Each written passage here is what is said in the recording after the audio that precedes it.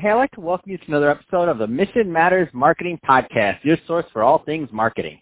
My name is Adam Torres. You can follow me on Instagram at AskAdamTorres to keep up with my book releases, book tour schedule, signings, all that other good stuff. Always love to connect with you there.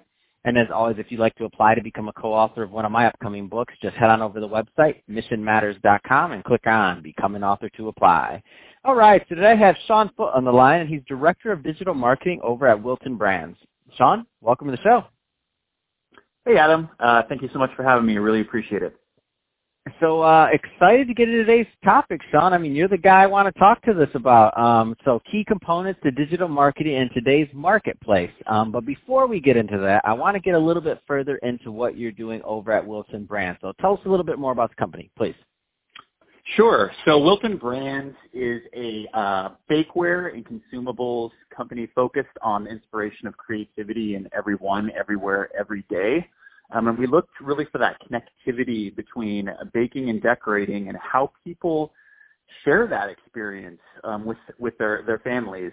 It's a 90-year-old legacy brand focused on omni-channel marketing with key partners like Walmart, Target, Amazon, with a strong focus on content, which would be inbound marketing, right, as well as the overall digital marketing effort, with a consumer-centric and data-driven approach, which is something we'll definitely get into in this discussion. All right, Sean. So I think that's a great transition and way to get into today's topic. So let's see. So key components to digital marketing in today's marketplace. Where do you want to start with tackling that one? Sure. I'll I think it's helpful to outline it first, right, because there's a lot to consider here. But there's really three main components, with two that are very foundational. One of which is starting with your audience, or a term that's kind of thrown around a lot now is consumer centrism, right? So it's everything from the product to the marketing and messaging to the asset. It all starts with the consumer's needs and challenges, right? Alongside with that, just as importantly is having a data-driven methodology, right? So you start with first and third-party data points to inform the direction overall, and really the more sophisticated enterprises inform their processes, everything they do on a daily basis with data to some degree. And this makes the product and content inherently smarter and thereby more efficient in the market. And as you know, Adam, efficiency really is the foundation of growth. Right, so that data-driven methodology is key, and then how consumer centrism and really listening to your audience paired with that data-driven methodology roll into what is considered to be that organization's or our organization at Wilton, the full digital ecosystem, which is really the marketing funnel, inbound, outbound activations, and then of course. You can't be in business these days without technology and MarTech specifically being a large part of the conversation. So it's really consumer centrism paired with data-driven methodology and how they support your larger digital ecosystem. Let's talk a little bit more about the MarTech component of this, because there's a lot of different business owners, entrepreneurs, executives listening, and you have the benefit of working with such an established brand, been around for a long time, cutting edge on this stuff in a very defined niche. How does MarTech affect a brand like that, like a large established brand like yours? Oh yeah, I'd say it's table stakes. These days, you really have to leverage automation to scale, right? And what does automation mean, or what does MarTech mean as it applies to digital, right? So Some examples that might be more well known are like email marketing and email marketing automation, right? How do you build out segmentation for your list? Obviously, analytics and tracking are also key considerations. People are very familiar with platforms like AdWords and Google Analytics. Well, how do you centralize for example, at Wilton, we have over 5 million followers on social, right? Pretty much industry leading in our vertical. How do we also work in email? How do we work in paid media? How do we work in organic or search engine optimization, right? How do we pool all of these into one place so we can get at them and visualize the data in a way that's actionable for the enterprise, right? So I think it's a combination of analytics, automation, and then what's coming down the pipe, right? I would say it's actually here now, and it's becoming a differentiator for brands, is is experimentation and personalization, right? And what does that mean? Well, experimentation is like split testing, meaning like A/B tests, where you really kind of put on, what I like to say is put on the lab coat as a marketer and start to challenge your best practices and challenge your assumptions. And then layer that on with like an evolution to true one-to-one personalization, where a user's interaction with the website actually helps evolve the website to make it more personalized to their habits and to their affinities. And you kind of leverage all of those together, and that's what really drives efficiency and then ultimately scale over time. Man, that whole concept of hyper personalization is just so interesting to me. Like, and if we think about like what was the first personalization, it was probably like you could use the person's name in an email on an email list. Like you could put dear so and so, be dear Sean or dear Adam with the same email, and that was cool to me way back when. I'm like, whoa, it's an email to me, right? But now, like the level of hyper personalization, especially when you think about things like chatbots and just all these other things, it just becomes really interesting to be able to build a relationship with a consumer over time using automation. And I'm going to say this, and it's going to sound funny to you, Sean, but it might not sound funny to you, but it might sound funny to other people listening that aren't marketers or professionals. But I swear I've used chatbots and other automation tools that I know companies set up for me, to where I've had multiple customer service interactions with their automation tools, and I feel closer to that brand because the tools were so good that my problem was solved every time, and it was the same as if I was talking to a person. That's hyper-personalization at its highest level. I have an emotional connection to the company based off the service they provided, even though I haven't even talked to anybody at the company, based off of the automated tools they provided to help me in these multiple situations. Hyper-personalization, I think, is really, like you said, it's here, but it's going to get even more interesting going forward. Yep, absolutely. And it's the whole Internet of Things, right? And voice search and the Alexas of the world, so to speak, right? Amazon being a big player there. It's really how is artificial intelligence being wrapped into business and into digital? And I'd say like 2 or 3 years ago, it was a luxury. And I think anymore, brands that really want to scale and want to stay differentiated beyond just the basics like content and, inbound, outbound methodology, really need to leverage technology to grow. I mean, it's becoming more and more foundational. Let's talk to our small business owners for a moment, Sean. So obviously you're working with a big company, big brand, lots of followers. What are some? But I know you have your finger on the pulse of what's going on in marketing. What is a thing or two that maybe small business owners should be thinking about right now when it comes to their marketing, from your vantage point, that is? Absolutely. I'd say one of them, and it's along the same lines, the two things that I called out aren't gated by resources, right? So really glad you said that, by the way, Sean. Really glad you said that, Sean. But then that's why I asked the question, because I was hoping you'd go back there, because I'm like, I don't want people that are listening to this to think, only Wilton can do this, or no, it's the same thing. Go ahead. I'm sorry. I had to throw that out there. I'm glad you went there.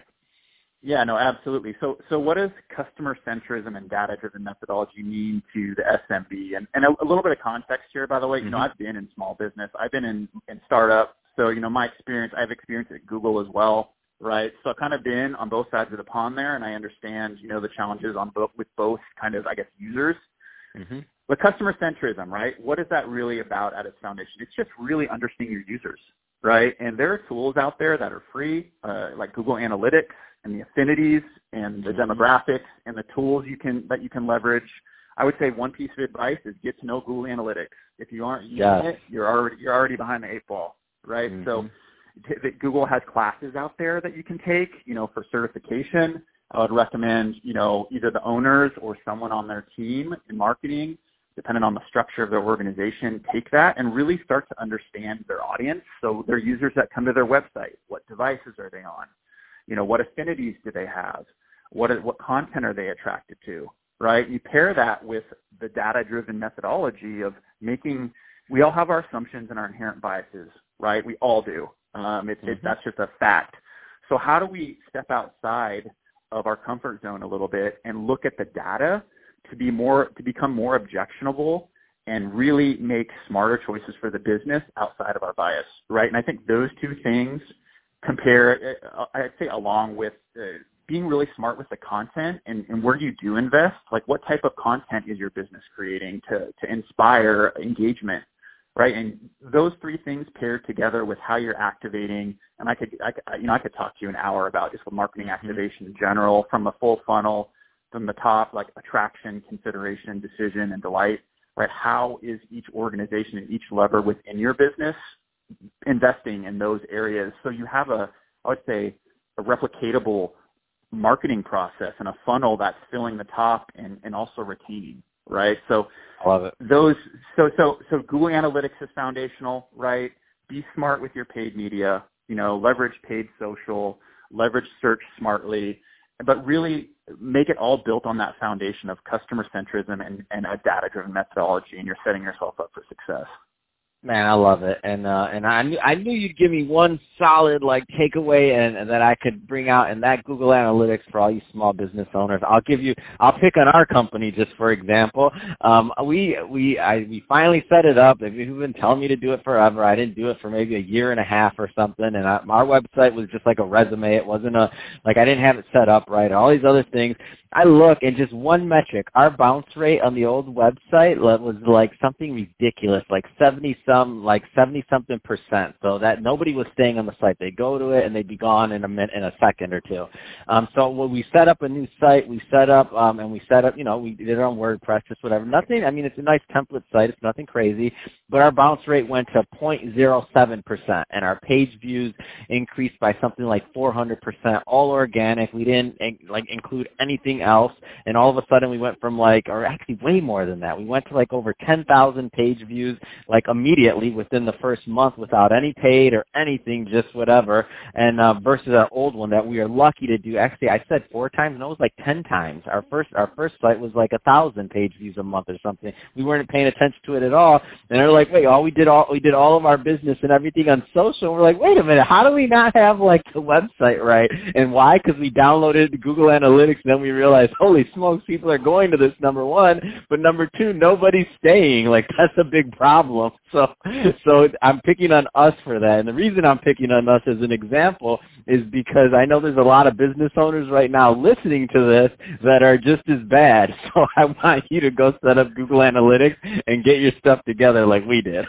So thank you, Sean. Yeah, absolutely. It takes a certain amount of discipline, right, to step outside of your inherent bias. But your point on bounce rate, for example, right? Let's just drill down a little bit there. So bounce rate is a ranking factor, right? So it's something that that Google's algorithm looks at, but it's also a user experience consideration, right? What specifically, just rhetorically here, if someone lands on your homepage, how are you making strategic decisions with your content? What's above the fold with your navigation to drive them deeper into your website to avoid the bounce, right? So it's really basic questions we have to ask based on where we're landing traffic.